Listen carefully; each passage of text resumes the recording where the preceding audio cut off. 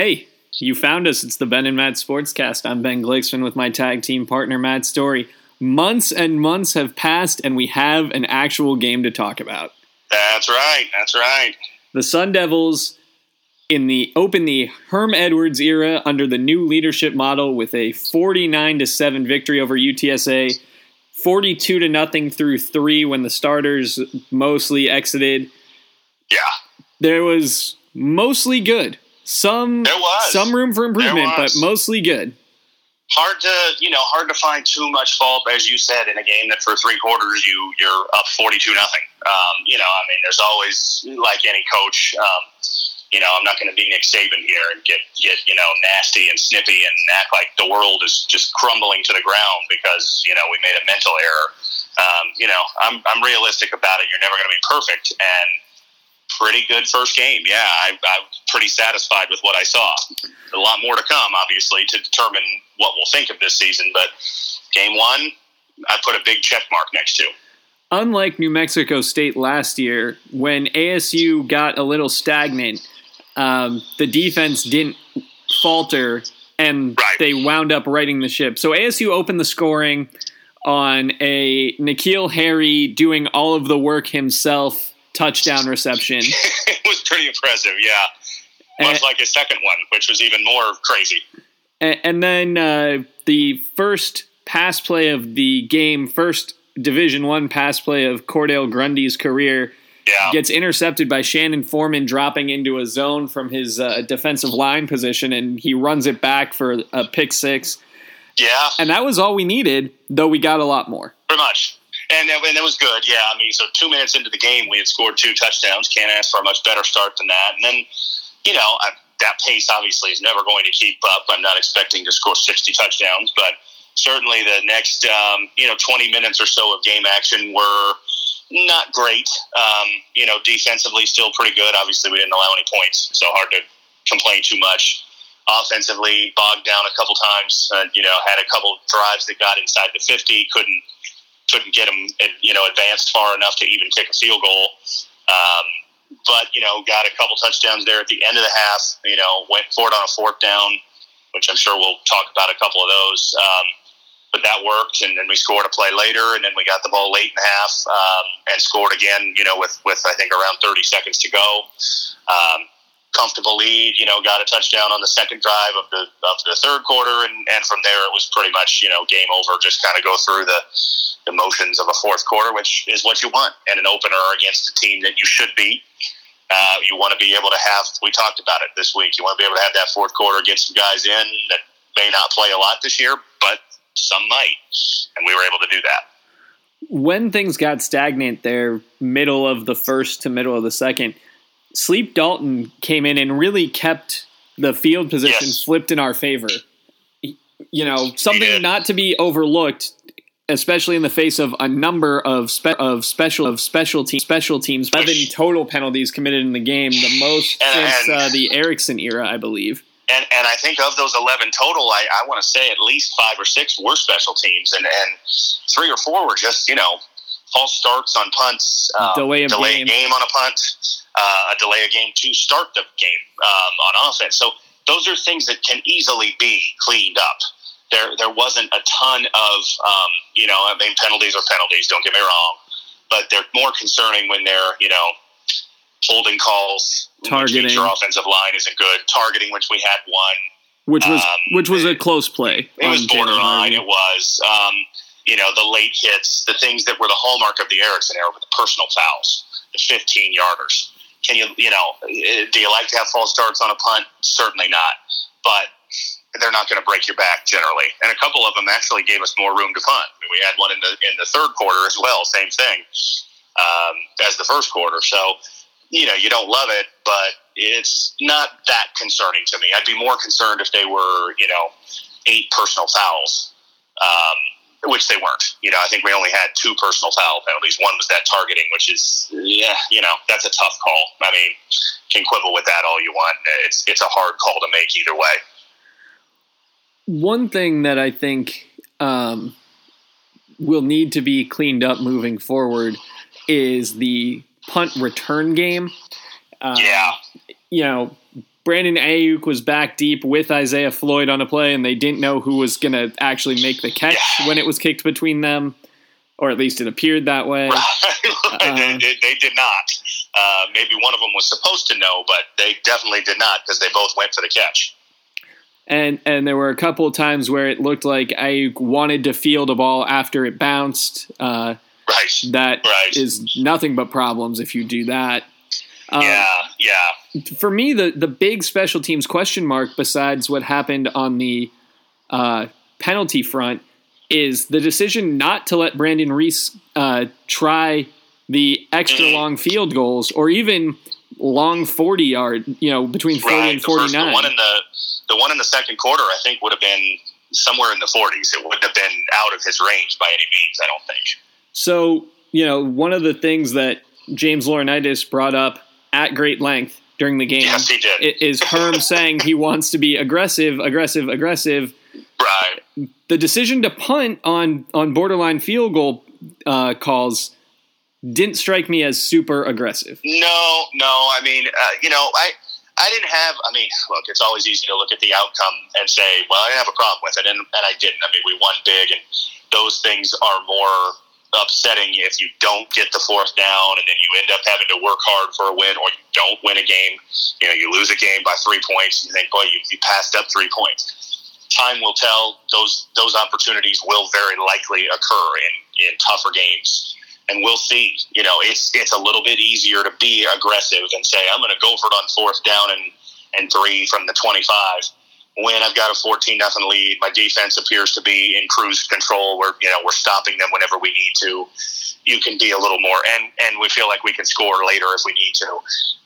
Next week, the weeks after, we'll see how aggressive he is. But yeah, it was interesting. I didn't hate it necessarily. It didn't bother me. But it's certainly something to keep an eye on as we go into tougher games. Let's talk about that defense. Danny Gonzalez's team, 15 tackles for a loss, 9 sacks. For as impressive 3 turnovers. I was going to say, for as impressive as the turnovers were, and Shannon Foreman's pick 6 obviously set a tone early in the first quarter. Was there a more physically impressive play to you than Darius Slade's forced fumble, where he literally just launched the running back? There was not. No, that was really impressive. Really impressive. Yeah. He took Jalen Rhodes and put Jalen Rhodes into the lap of Cordell Grundy. Probably threw him 3 feet in the 3 feet backwards, and the running back's helmet hit the quarterback's elbow. The fumble comes out, and Slade's there to pick it up. It was a great overall physical play. It was. It definitely was. Yeah. I mean, and just the power that he showed to, and look, it's not like you're going up against a, top-notch running back, but nonetheless, a running back's right there to meet you head-to-head, and he just overpowered him. And maybe in part because of the number he wears, as we were joking about during the game, but he looked like a linebacker with his size. I really, being the first game, I don't know all the numbers of the new guys, and I thought that was a linebacker. I mean, when I saw the play and we didn't know the name because the announcers weren't real great on giving us names as things happened. I really am thinking, okay, who is that? And then they said Slade. Like, could that be right? But it was right. He's got a unique build for a defensive lineman. Very strong, very ripped, you can tell. Yes. The other thing that I think was nice, and the box score bears this out, a lot of guys around the ball, a lot of guys with 1 or 2 tackles because they made the plays. Karan Crump even getting involved with a tackle. Which was nice to see. The thing I loved, and you hear about this in practice all the time, hearing about stuff like this is like hearing, the basketball team's going to go up-tempo. But they really did put it into practice of the pursuit to the ball. I mean, it was fast, and it was. I mean, again, everything comes with the caveat that we will face better teams that have speed that can match us. But we looked fast, we looked quick, we looked aggressive. I was quite pleased with what I saw, and did not know if I would be. I think we both knew that this defense could be really shaky to start. We both were prepared for that, and it definitely was not in this game. At least there's more to come. but impressed with one game. Very assignment sure, it felt like. Yes. One play that stands out in the first half because, when the game was still theoretically in doubt was a bootleg where Kyle Soeli just flattened out and then pressured Grundy as opposed to taking a bad angle and getting, looped around. And there were a number of times where it felt like guys were in the right position to make a play. And most of the time they did. There will be times, I'm sure, where tackles get missed or, coverages get blown. But for the most part, it felt like everybody was where they were supposed to be. And when the opportunity came, they either made the tackle or held the guy up long enough for others to make the tackle. Yeah. I mean, I was pleased with what I saw. I thought, as you said, the sacks were a highlight, the turnovers, the tackles for loss, all of those things. But, not giving up yards in bunches, being able to get stops on third downs, it seemed like for the most part, unless it was, unless it was a 3rd and 1 or 3rd and 2, that we were in the driver's seat on defense. There was one early. I know we gave up a 3rd and long, but not many. Now, obviously, we're going to face better passing games. Just with that, neither one of their quarterbacks that played was a great passer. But it was encouraging to see what we did, not letting guys run free, wide open. I just was very pleased overall with the defense. And, hey, how can you complain when you pitch a shutout through, 3.5 quarters, basically? It's not too bad. The combined passing for UTSA, 19 of 43 for 218 yards and a pick. Not bad. Yeah, I mean, you can live with that, obviously. Now, I mean, starting this week, we got a pretty good quarterback in Lewerke for Michigan State. And then, obviously, once we get into the Pac-12, we know the passing offenses, most of them are pretty good with some pretty good quarterbacks that we're going to face. But, we will likely give up more. Again, I joked with you last night, like, this defense is, going to make you forget the 85 Bears. It's not. But if it can be, and I think Laura Knight has said this last night, it was one of the things I think we've talked about, if it can be passable, we can be a pretty good team. And he pointed it out. I think, the last time we won 10 games, we were 81st nationally in defense. We weren't great. It's been a long, long time since we've had a dominant defense. Really, like 09 and 10, we were really good defensively, but our offenses were horrendous. We know this offense is pretty good, and we'll talk about that. But, if the defense can just be a C-level kind of defense, we can win, 7, 8 plus games. I really believe that with the offense we've got. In the secondary, the leading tacklers for the team were the two corners, Kobe Williams and Chase Lucas. And I've thought that both of them looked very strong. Now, Lucas had one of those personal foul penalties, and it came after what looked like a warning from the official about what he was doing and what he was saying in the continuation of plays. But solid, just very solid. He also had a sack. Yeah. He should have, and he could have had an interception. There was a ball thrown to him, I believe, in the 3rd quarter. That would have been a tough play, but was a makeable play for him. But had a sack, looked good. I hate to keep saying it. I feel like I'm repeating the same point. But we will see how he does against better competition and better passing games. How the whole secondary does. That's probably one of the, if you want to say the biggest question mark about this season, it's that group. They'll be tested more than they were last night. But it was a good start, as with many times in these openers. You hope to come out of it without too many red flags, and I think that's what we did. I said this before, this is an FBS team that had a winning record last year. There are top 25 teams that struggled with teams like that. Michigan State being one, had to win at the very end. Penn State had to go to overtime. So, to handle our business the way we did, I'm pretty happy. I got very little to complain about. Just to round out the secondary and what they did, Desmond Tatalatasi, 3 tackles. Ashari Crosswell in his first game with 3 tackles. Yeah. Harvey had 2 tackles in just part of a quarter before getting ejected. Yeah.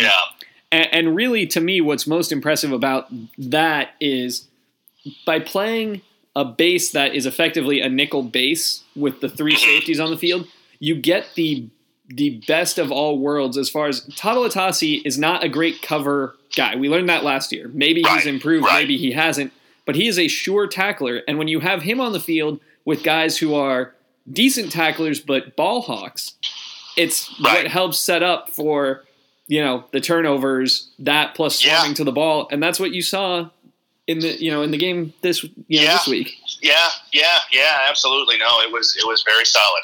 Like I said, I got very little to complain about defensively. Can't really, after one game, can't really think of anything that jumped off like, this is going to be an issue. Last year, for example, when the New Mexico State game, wasn't a great team and we ended up winning, but it was that run defense. We were giving up big holes in the running game from the start. I remember we both noticed that. And also, of course, not substituting, which we had no anticipation of, but it became the calling card for us the first half of the year. I don't leave with any real concerns defensively after one game, which is a nice thing to have. Now, do I still have concerns just in general? Yes. But there wasn't anything I saw in that game that exacerbated any of those concerns. On the offensive side of the ball, Manny Wilkins, 16 of 24 for 237 and 4 touchdowns. He also rushed 6 times for 28 yards and had a hurdle. Right, he did. Yeah. But he got out of bounds, a point you remarked on as the game was unfolding. He got out of bounds when he needed to protect himself, and that is an improvement and a level of maturity, especially necessary with the backup quarterback situation as it is. That's important. Yeah. He's going to be very valuable. He may not be the best player on our team. I think N'Keal Harry probably takes that spot. But as far as most valuable, I would say he is probably it.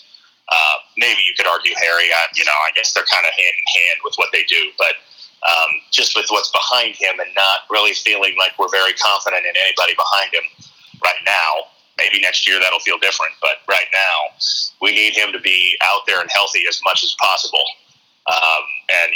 He started every game last year, but we've come to find out that he had some injuries, and that's going to happen. But if the less hits he can take, the better.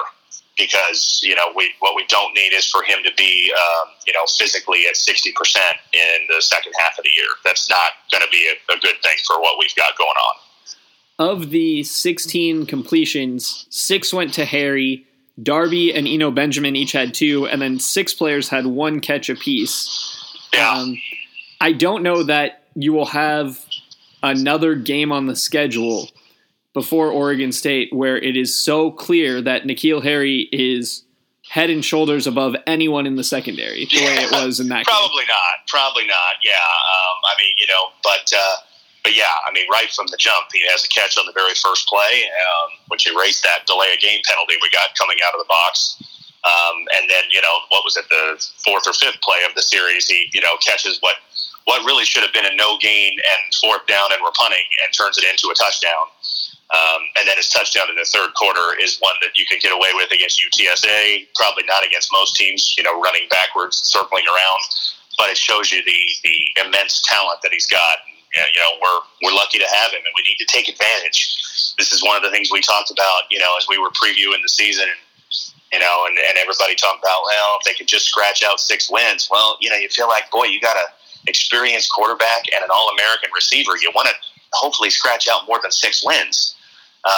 And because they're not going to be there next year. So we need to do our best to take advantage of what he can do. And if the defense can give, 2/3 of what they gave last night, you would think that's enough. Harry ended the day 6 catches, 140 yards, 2 touchdowns. The next highest yardage total was Frank Darby with 23. Everybody got involved a little. Kyle Williams had 1 catch for 21 yards. He bobbled the ball. He was open, and Manny hit him. That could have been a much bigger play. Consideration to dropping the ball, but he made the play and at least caught it. But if he caught it clean, he could have turned it up and maybe scored. Eno Benjamin 2 catches for 15 yards and a touchdown. Chapman had the other touchdown receiving. Yeah. His first career, right? I would assume. Yeah. He played some last year, but I don't think he had a touchdown. So, it was good. The Darby catch on 4th down was a big one, and we texted about it during the game. And Just knowing where he was on the field, a little bit lucky, I'm sure. Let's be honest. I mean, he puts his foot down right there in bounds. There's some luck involved in that, but some sense of the field as well. And he's a guy who always seems to come through. I like him. I like him being out there. I feel like when he's out there, he makes plays. And a really good ball. A really good ball from Manny. A really good ball. Yeah. Now, I did not, as I said to you in the moment, I did not love the play call. I didn't mind going for it, but I really do not like throwing what basically amounts to a jump ball type of throw, a fade on 4th and short. I think you could get a higher percentage throw, but he put it right where it needed to be, and Darby made a great catch, and we scored a play later. And so, it's low percentage. I think, more often than not, that doesn't work. This time it did, and that's all that matters in this case. Yeah, that was a results over process. It was, yeah. I mean, it was one that as he's throwing it, I'm cringing and, gritting my teeth, like, oh, no, we're really going to do this on 4th and short? And then he makes the catch. I'm like, yeah, I love it. It's like, a 3-point shooter, launching a 30-footer. You're like, no, yes, good shot. Yeah, well done. On the ground attack side, Eno Benjamin led the way, 16 carries, 131 yards and a touchdown. He looked good. He did look really good. He looked fast, and there were big holes for him too, and the same for Isaiah Floyd. Both of them looked good, and both of them had plenty of space to run. And if that can continue, that's really exciting. Now again, it will get tougher. Michigan State's a better defense. Although they showed some vulnerability against some of the same type of schemes that we run, some of the spread, hurry up, running out of the shotgun. Some of the things Utah State did are things that it looks like our offense is built to do as well. But they will be tougher, and there won't be giant gaps. But I was pleased at not only how they looked, but how the guys around them looked to give them the space to look so good. The offensive line, like you said, opened huge holes, did not allow a sack in the game. A couple times, the new guy, Casey Tucker, looked amazing, just mauling the defensive end or the blitzing linebacker. Yeah. And on one of Benjamin's runs, he got a great block on the right side of the line and then basically declined the N'Keal Harry block and picked up 6 more yards. Harry, meanwhile, had skipped the guy in front of Benjamin who made the tackle and leveled a cornerback behind him. Yeah. So if you get good blocking from your number one receiver, the guy who is going to be the face of the offense, and your number one offensive lineman, you got to believe that everyone else is going to take note and finish their blocks and hold on through plays. Yeah. Without a doubt, yeah. I mean, it was a well-organized effort offensively.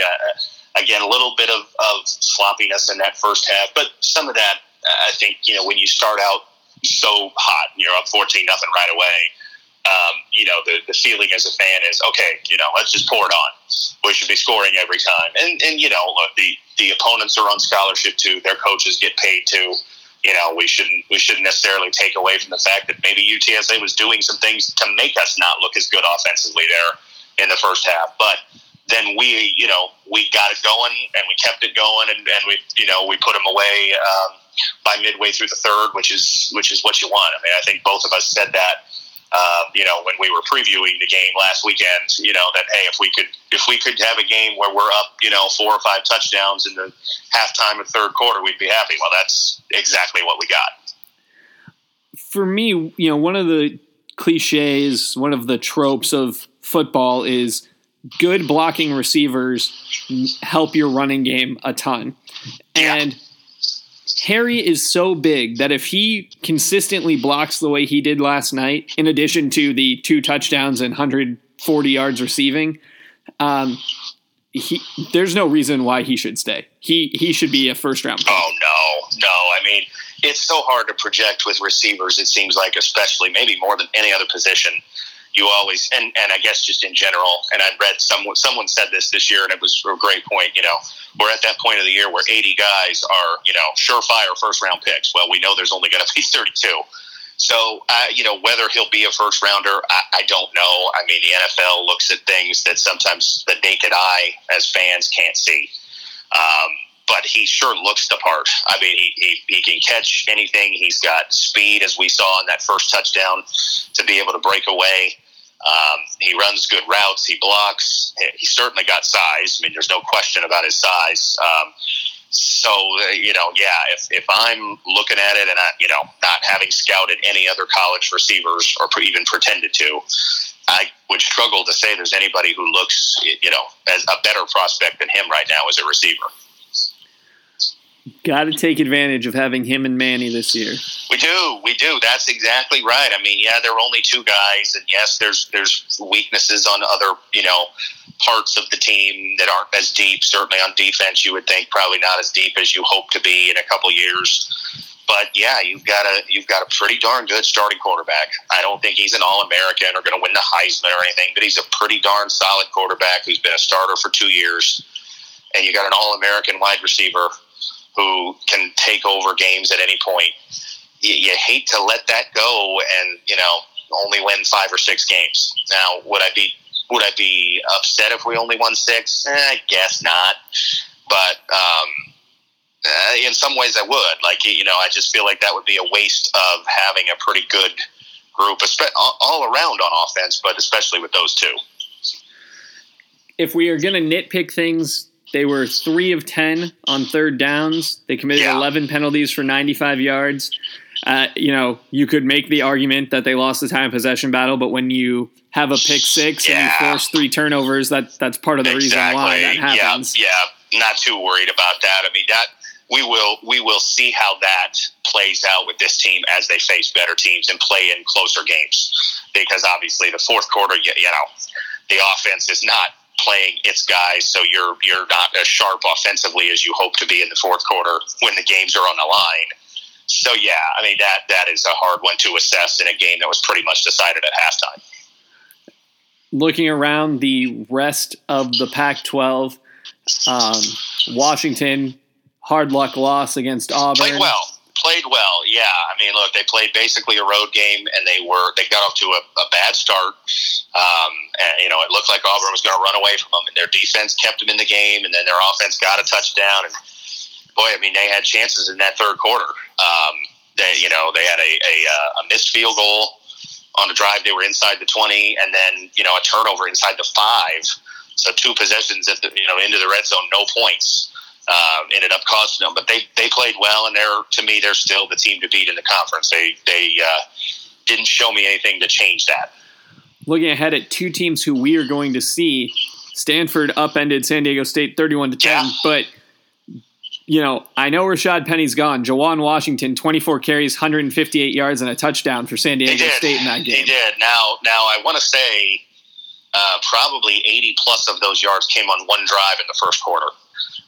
And then they did a pretty good job of shutting him down after that. I watched a good deal of that game on Friday night. And they, for a drive, when they went up 7-0, it looked like, boy, Stanford's defense has some big-time holes. But then they didn't show those after that for the most part. And KJ Costello looked great. Boy, I mean, Bryce Love was quiet.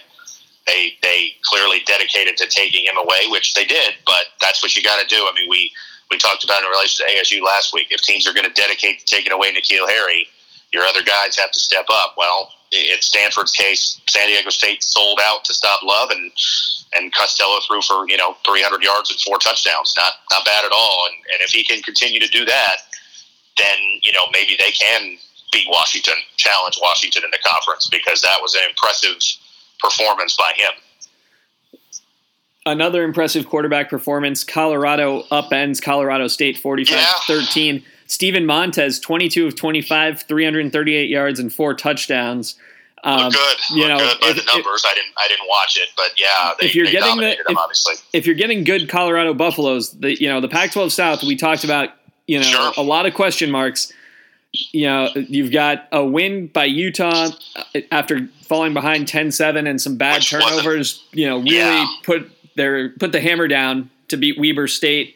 Colorado 45-13 over Colorado State. ASU 49-7 over UTSA. I think those were the 2 most impressive performances. Now, that doesn't mean they're going to be the best teams, but the teams picked 5 and 6, I think, were the most impressive in week 1 in the South.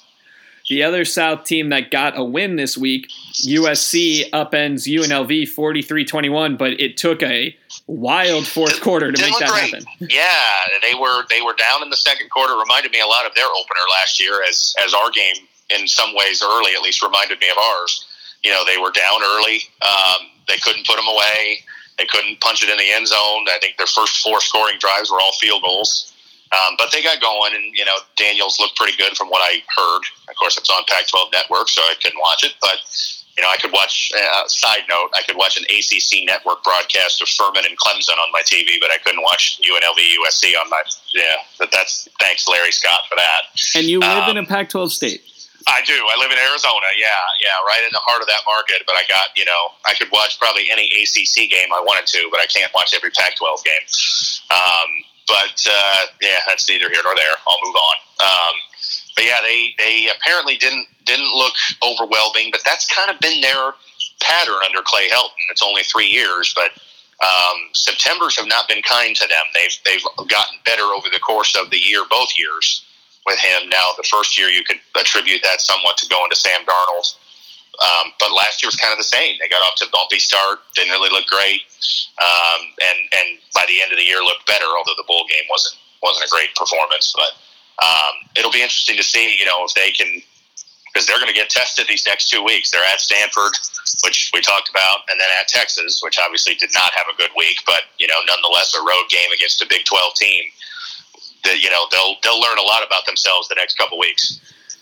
The South wound up 4-2. The 2 losses. BYU goes into Arizona Stadium and beats the Wildcats 28-23 in Kevin Sumlin's debut. Tanner Mangum is back, 18 of 28 for 209 yards and a touchdown. Squally Canada, 98 yards rushing and 3 touchdowns. Yeah, impressive. A good win for them. I mean, regardless of what you think of Arizona, and what I think of Arizona, BYU needed something to try to bounce back from a really horrendous year last year. We'll see if this is really a turnaround or just one win. But last year they were awful, and they have to feel good about going in and getting a road win against a Pac-12 team. Maybe they can turn things around a little bit. The other Pac-12 South team, Chip Kelly's debut for UCLA, the Bruins fall to the Cincinnati Bearcats in the Rose Bowl, 26-17. Gave up 9 points in the fourth quarter, and that was the difference. Yeah, Wilton Spate was named the starter and then got hurt before halftime. And they put in the true freshman kid, Dorian Thompson-Robinson, who, I think showed flashes, but looked like a true freshman and one who, has only been there in the fall. He wasn't there in the spring like so many of the top true freshmen. He didn't enroll early. So it'll be interesting. I don't know how bad his injury is, if he's out for a period of time. Thompson Robinson is supposed to be the future, and maybe the future's now, as they say. But yeah, not a great opening week for him. Work to do there, to try to get close to what he was at Oregon. Obviously, a lot of work to do. One thing to keep in mind, due to discipline issues, they suspended a number of players, including starting running back Soso Jamabo. True.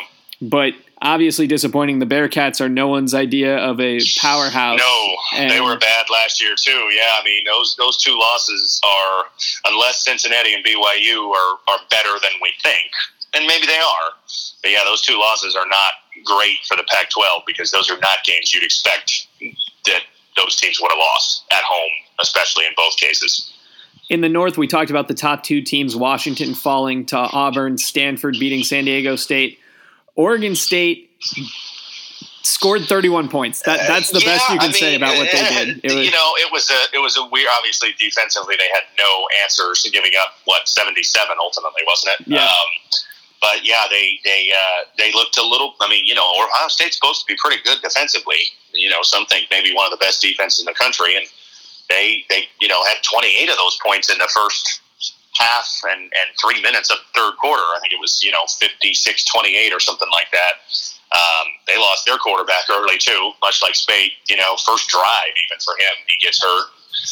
So they went with their backup for most of the game, and he played okay. But yeah, it's going to be a long year for them. I mean, they showed a little bit of spark, but they have a long way to go. Oregon beat Bowling Green. Justin Herbert, 10 of 21 only, but 281 yards and 5 touchdowns in that game. Yeah, they were down 10-0 in the first quarter. I didn't see any of it, but I was watching another game and they showed this. They were showing scores in the bottom, and it said 10-0 Bowling Green. Like, whoa, what's going on? And the next time I looked, it was 28-10 or something. They obviously figured out whatever happened early.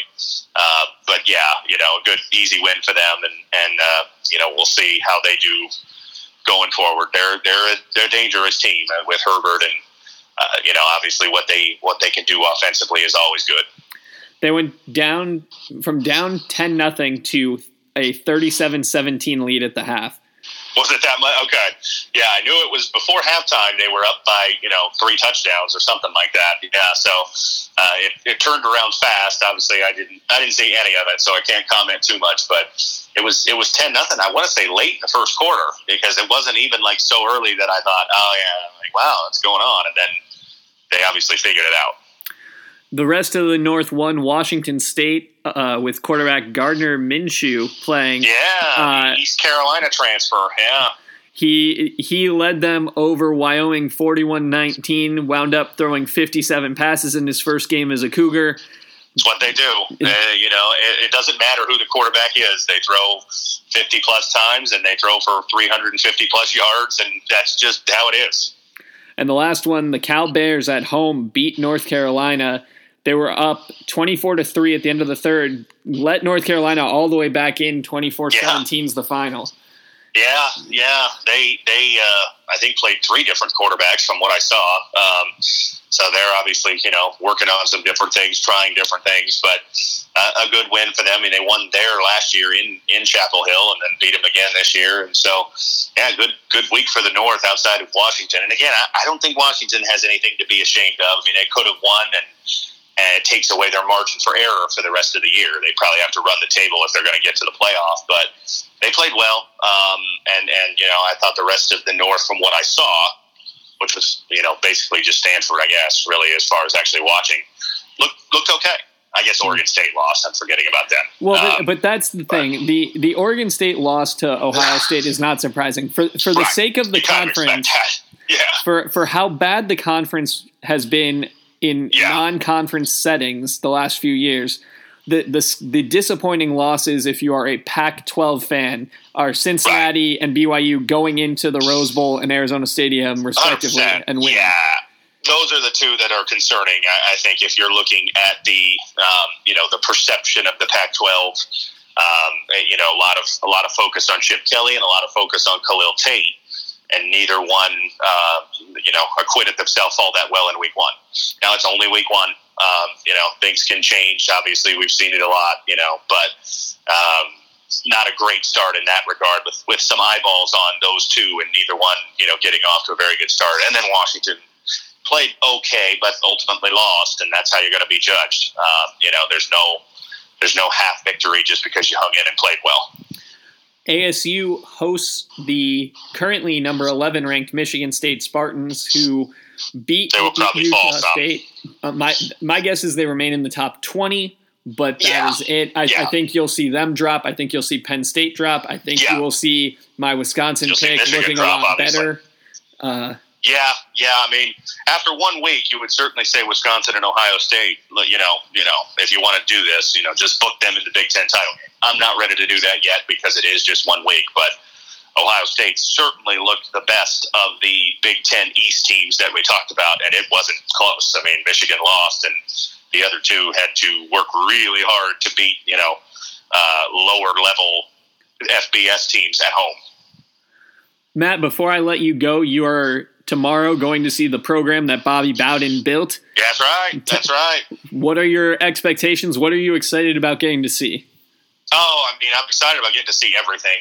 As a longtime Florida State fan, I've never seen them play at all, much less here in Tallahassee where I am. And so I'm excited just to see the stadium. Excited to see the sod cemetery and the tomahawk chop and Chief Osceola and all of that. But excited to see them play. I mean, there's a lot of buzz about this program. A feeling here that things are kind of getting back to, it's cliche, but they're getting back to being Florida State. that Jimbo Fisher kind of, ran an SEC program, and they got away from some things that are Florida State, and was checked out. And I think that's fair. I think he was checked out the last year or so. So there's a lot of buzz here and around the program and a lot of talent that Jimbo Fisher left. So maybe they can be a surprise. I don't think they could get past Clemson, but I'm anxious to see them tomorrow night. See how they look against another pretty good team. Virginia Tech is also a top 20 team, so it'll be a good test. We'll be back middle of the week to preview ASU Michigan State. Until next time, he's Matt. I'm Bennett.